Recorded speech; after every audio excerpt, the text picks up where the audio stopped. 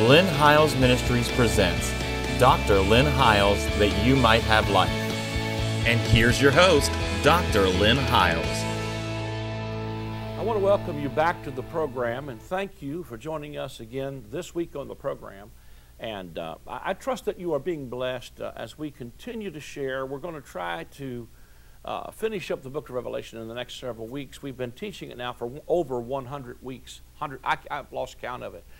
But I believe I was born to do this, and I believe that we have given an alternative view to a lot of the views that are out there. We're not trying to fight anybody else. We really aren't argumentative in the sense of trying to be argumentative, but I believe that the book of Revelation promises us a built-in blessing simply for reading it and understanding it. And when you realize that most of the events of the book of Revelation are not some futuristic events that are yet to come that have to deal with Iran, Iraq, or the Middle East, or the United States government, but was relevant to the people alive and well when John wrote that to 7 churches that were really in Asia, it would have some relevance to them. The fact that this book of Revelation and the battles are fought with horses ought to tell us something that was first century. Secondly, all kinds of time texts are in this book. He will say things in chapter 1 like, these things are about to shortly come to pass. Those which pierced me will look upon me. That even in the end of the book of Revelation, don't seal up the words of the prophecy of this book, for the time is at hand. And I believe we've showed you over the last 100 and some weeks how this is relevant to a first century church. Now, I grant you it carries with it prophetic overtones. In other words, although we're dealing with the harlot of Revelation chapter 17 and 18, there's a lot of harlot systems clear down to today when we see a religious system that moans and groans and gives you what you think will thrill and chill you because the money's right. But I don't want to get into a lot of that, but it has, prophetic overtones. In other words, it's like the finished work. The cross, Jesus said, is finished, but it has ongoing results. In other words, he did it once for all, but once for all hasn't been experienced by every man yet. So as we receive those things, then it becomes relevant to us as well. But when we understand that the judgments and catastrophes, I've shared with you how the trumpets and the vials and all of these things that are poured out and the judgments of God are in fulfillment of what Jesus prophesied in the book of Luke, where he said, these be the days of vengeance, that all things might be fulfilled, that all things might be fulfilled. In other words, these are the judgments that came upon an apostate Israel. Why is that? And why would he call them the last plagues? It is because the book of Revelation is twofold. It is both the great and terrible day of the Lord. To the believers, it's a great day. For the believer that was standing there, it was, listen, lift up your head, your redemption's drawing nigh. Redemption from what? Redemption from an old covenant paradigm, because God was about to dismantle that system which was now obsolete because the sacrifice of Jesus had made it absolutely obsolete. And so in the transition of this, God is keeping his end of the covenant bargain, which he promised them in the book of Deuteronomy, that all these plagues will come upon you if you don't keep all the words of this law. God gave Israel every opportunity to repent. He gave this great city every opportunity to repent, and even said to them, he wept over them and said, Jerusalem, Jerusalem, you that killed the prophets and stoned them that are sent to you, I would have gathered you under my feathers. As a hen doth gather her chick, but you would not. Therefore, that upon this generation will come all the blood of the martyrs, from the blood of Zacharias to the blood of righteous Abel. And I think it is incredible that in the beginning of the trumpet sounding in the book of Revelation, that the trumpets sound as a result of the martyrs under the altar crying, how long, Lord, till thou dost avenge us? And so they're crying for vengeance, and then, of course, the trumpets begin to sound and the vials begin to pour out because God was avenging the blood of the martyrs and all of those things. Let me just read from the book of Revelation, the 18th chapter, and we've already did the 17th chapter. And we talked about how that the judgment came upon them. We showed you who the 10 kings were that would hate the whore and make her desolate, burn her with fire. We showed you the 7 kings. We showed you the 5 that had fallen, the one that was at that time now present, and the judgment that would continue to fall upon this apostate people. and that would burn her with fire to fulfill and to, for God hath put in their hearts to fulfill his will and decree and to give their kingdom to the beast until the words of God should be fulfilled. That particular verse, that's the last verse of chapter 17, is in fulfillment of what Daniel prophesied, that the beast would wear out the saints and that the saints would be given into the hands of the beast until times and a half times, or until a judgment would set. The judgment was now coming upon this apostate people, and he goes on to say that the judgment would set, and they would take away their dominion, and the kingdom and the dominion and the greatness of the kingdom under the whole heaven would be given to the people of the saints of the Most High. So that season when they had put it in their hearts to agree and give their power to the beast was the season that the beast wore out the saints. But we are rapidly coming to the end of this judgment.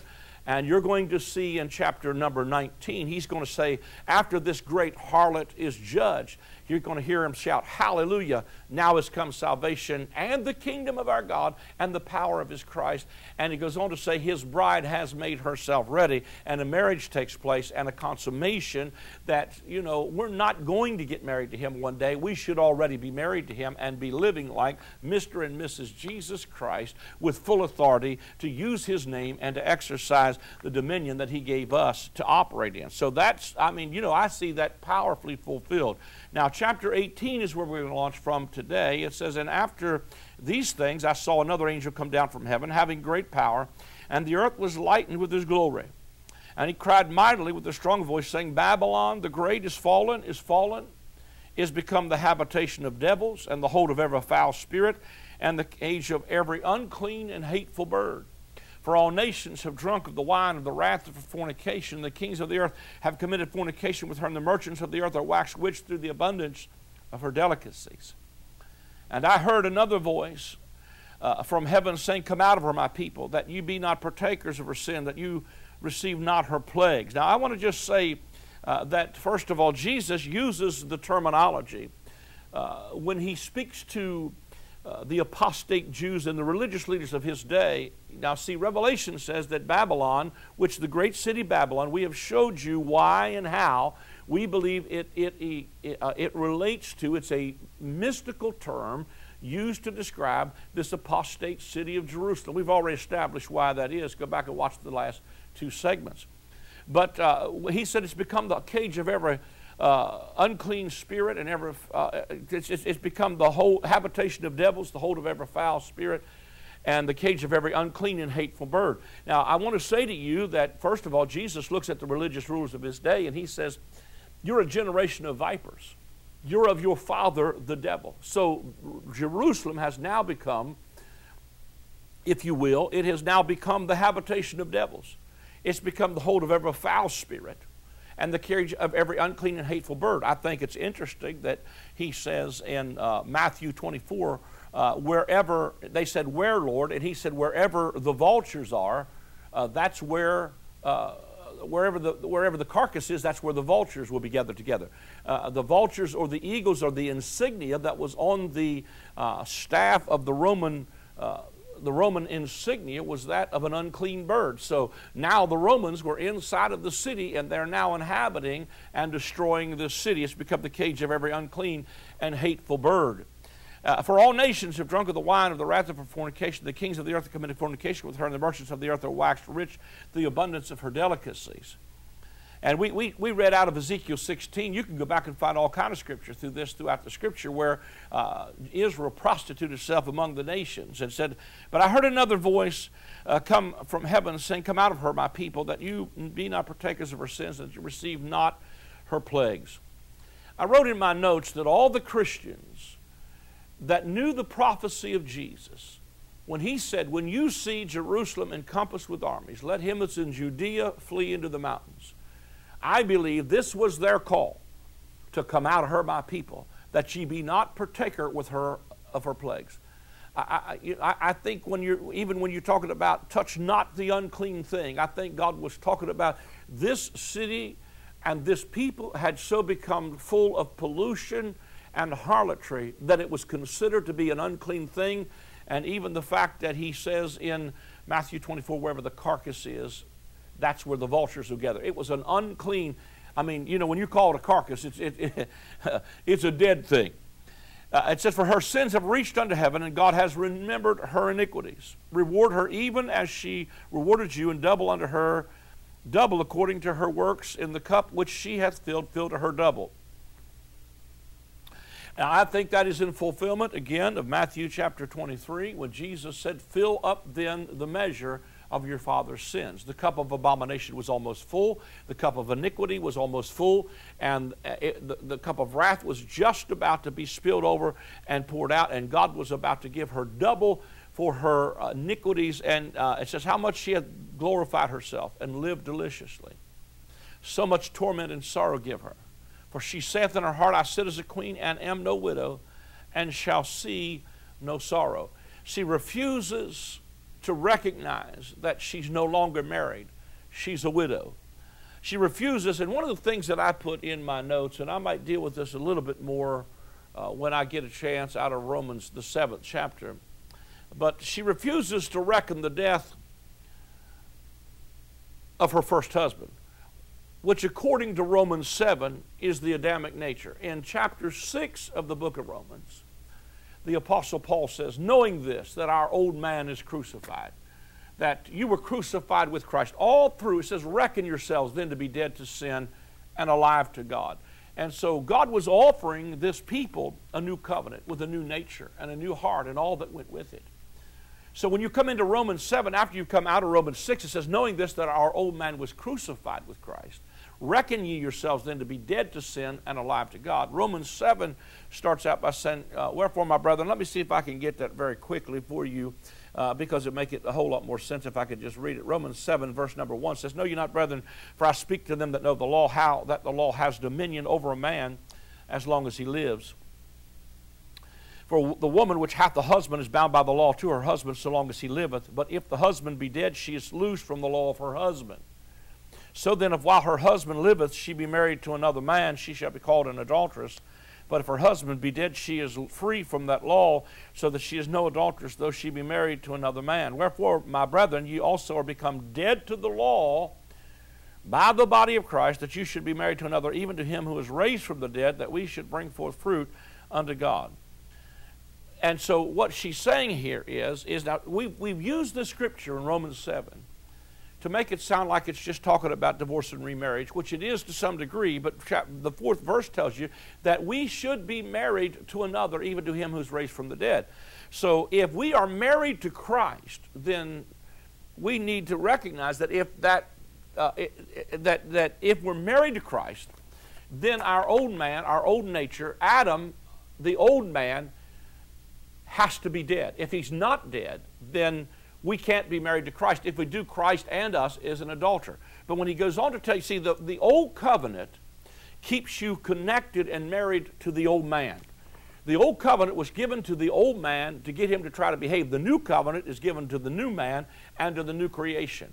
Now, I think that what Jesus did was he came, wrapped himself in human flesh, and died as us to destroy our old man so that we can be married to him. So when she's not reckoning the death, she says to herself, I said as a queen, I am not a widow. In other words, my first husband, Adam, is not dead. Therefore, I cannot be married to Christ. But what she does is then even in the crucifixion of what happened on Calvary's cross, another way to look at that is Jesus became sin. He became my old man. He became my old husband. He became who I was in Adam and suffered the death of the cross, not to give me a life. He didn't die to give me life. He died to give me a death. He died to give us a death to who we were in that old creation so that we could be married to another, even to him who was raised from the dead. So in one sense of the word, this woman in Revelation chapter 17 and 18 has killed her husband. She literally crucified the Lord of glory.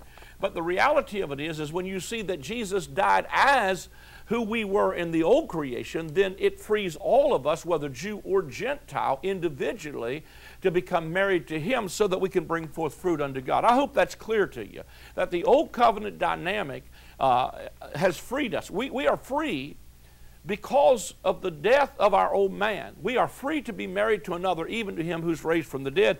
And when chapter 17 and 18 and chapter actually 19 opens, it's going to say, hallelujah, now has come salvation. And we're going to talk about this marriage. We're going to talk about this bride, and we're going to talk about that the fact is this marriage is not somewhere in your future. This marriage has already occurred, and we should be living like a wife right now. Now let me go on down through here, because it says that he told her to come out of her, my people, and then she sets as a queen, is no widow. Verse number 8, therefore shall her plagues come in one day, death, mourning, and famine, and she shall be utterly burned with fire, for strong is the Lord God who judges her. And see, that's exactly what happened in 70 A.D., is that she was burned with fire. For strong is the Lord God who judges her. The kings of the earth who have committed fornication and lived deliciously with her shall bewail her and lament her when they shall see the smoke of her burning, standing afar off for fear of her torment, saying, Alas, alas, that great city Babylon, the mighty city, for in 1 hour is thy judgment come. And the merchants of the earth shall weep and mourn over her, for no man buys their merchandise anymore. The merchandise of gold and silver and precious stones and of pearls and fine linen and purple and silk, scarlet, and all thy fine wood and all thy vessels of ivory and all manner of vessels of most precious woods of brass and iron and marble, and cinnamon and odors and ointments and frankincense and wine and oil and fine flour and wheat and beast and sheep and horses and chariots and slaves and the souls of men. The fruits that thy soul lusted after are departed from thee, and all things which are dainty and goodly are departed from thee, and thou shalt find them no more at all. The merchants of these things which were made rich by her shall stand afar off for the fear of her torment, weeping and wailing, and saying, Alas, alas, that great city that was clothed in fine linen and purple and scarlet and decked with gold, precious stones and pearl, for in 1 hour so great riches is come to naught. And every shipmaster and all the company in the ships and sailors, and as many as are trade by sea, stood afar off and cried when they saw the smoke of her burning, saying, What city is like unto the great city? And they cast dust on their heads and cried, weeping and wailing, saying, Alas, the great city wherein were made rich all that had ships in the sea by reason of her costliness, for in 1 hour she is made desolate.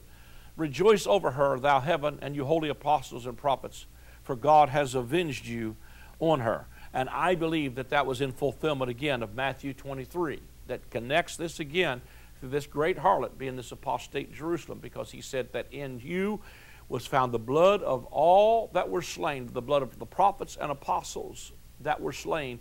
And they are now, these apostles, he says, rejoice over her. Rejoice over her destruction.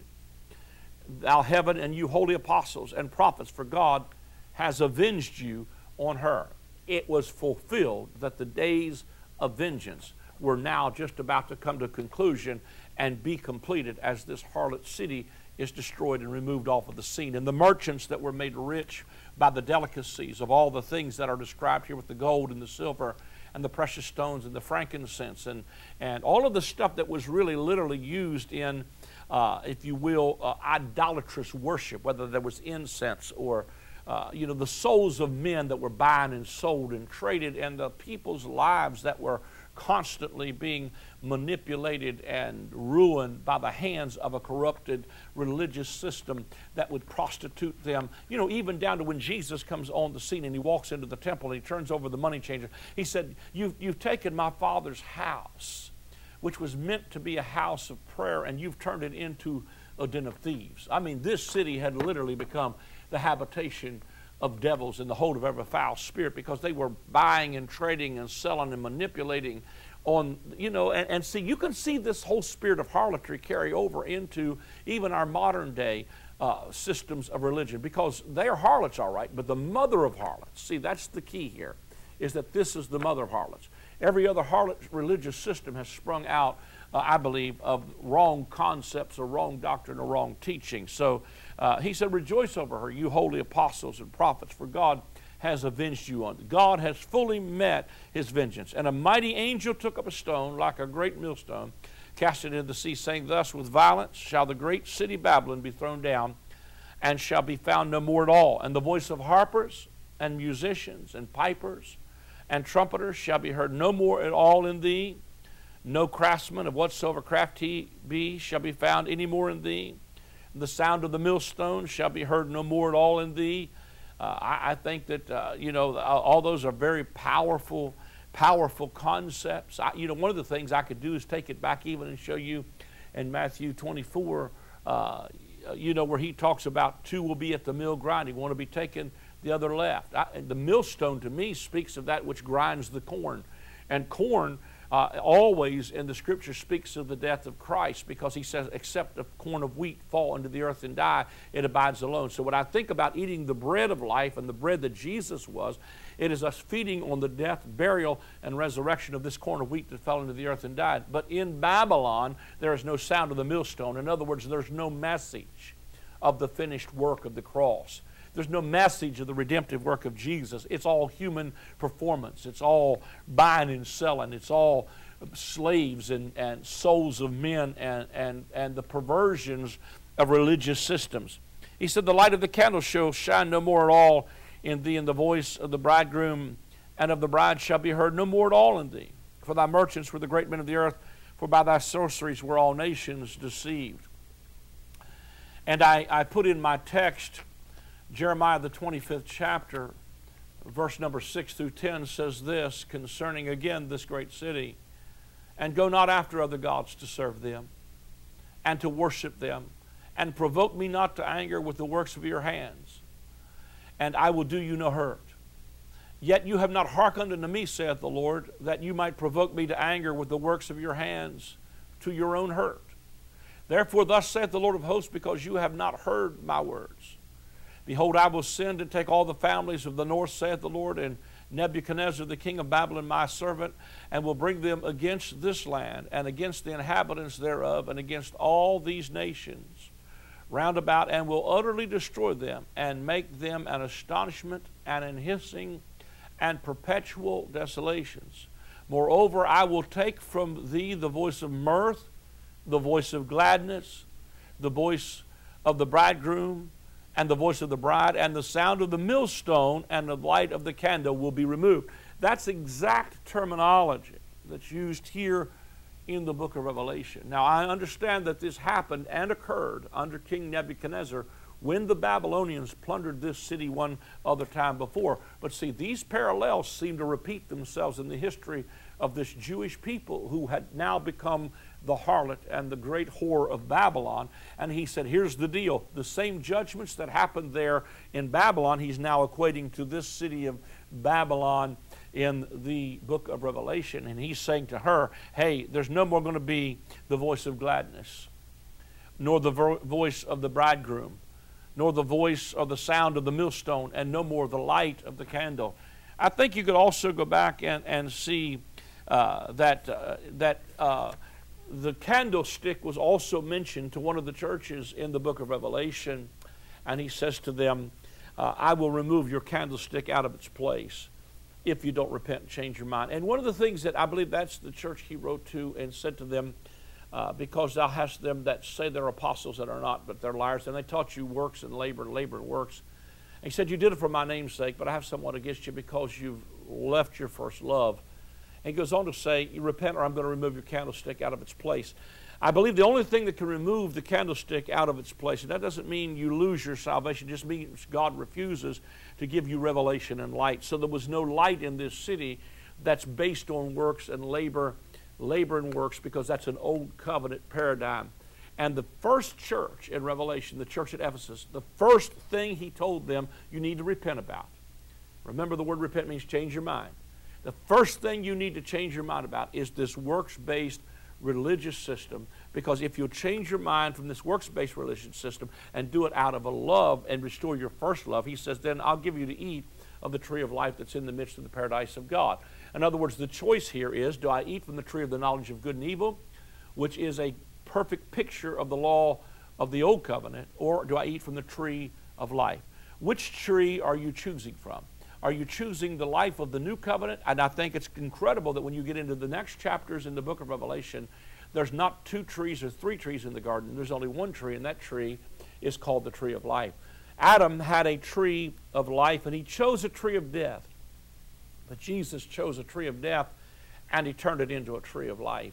And so that's the light that I want to see in this city. That's the glory that I want to see as God pours out his Spirit in a bride that when we start to read about this bride, it's going to be a city set on a hill that cannot be hid.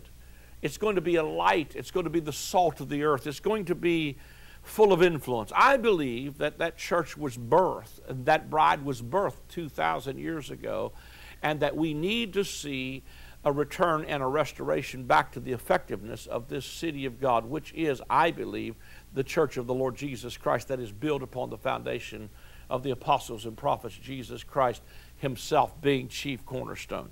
I think we've covered pretty well that the harlot and her judgments were the apostate Israel, the city of Jerusalem, the great city that weakened the nations, and we've established who it was that judged her, how God brought an end to that, and we've seen, I believe, the fulfillment of the prophecies of Jesus. In other words, these things can be seen as being fulfilled as we compare spiritual things with spiritual things, using the Bible to interpret itself. If you take USA Today and CNN and try to interpret the book of Revelation, it becomes way too subjective with all kinds of fanciful conclusions. I think we've made sense in context. Thank you so much for following us and listening. Again, you can go back and watch the archive stuff or our iTunes. You can get the audio of this. But thank you for joining us every week. Tell your friends about us. Let me just take a moment to tell you sincerely how deeply we appreciate you and your partnership. We really do need your help, though. We've been on the air now for 5 years. We're getting ready to go into our 6th year of television. But without you, we cannot do it. And as you can tell, we are swimming against the tide, seemingly, with some of the things we're sharing. So we need your help. Become a partner today or so seated in the ministry by calling the number on the screen. You can do it via credit card or debit card or by sending something in the mail. Thank you for joining us. God bless you. For anyone struggling to understand John's writings in Revelation, this book provides true, biblically based answers. Through detailed insights into the letters John wrote to the 7 churches of his day, you will learn how to avoid the mistakes of the early church to overcome today's trials and tribulations. This book will provoke you to thought and dialogue, bringing greater clarity and revelation of Jesus Christ.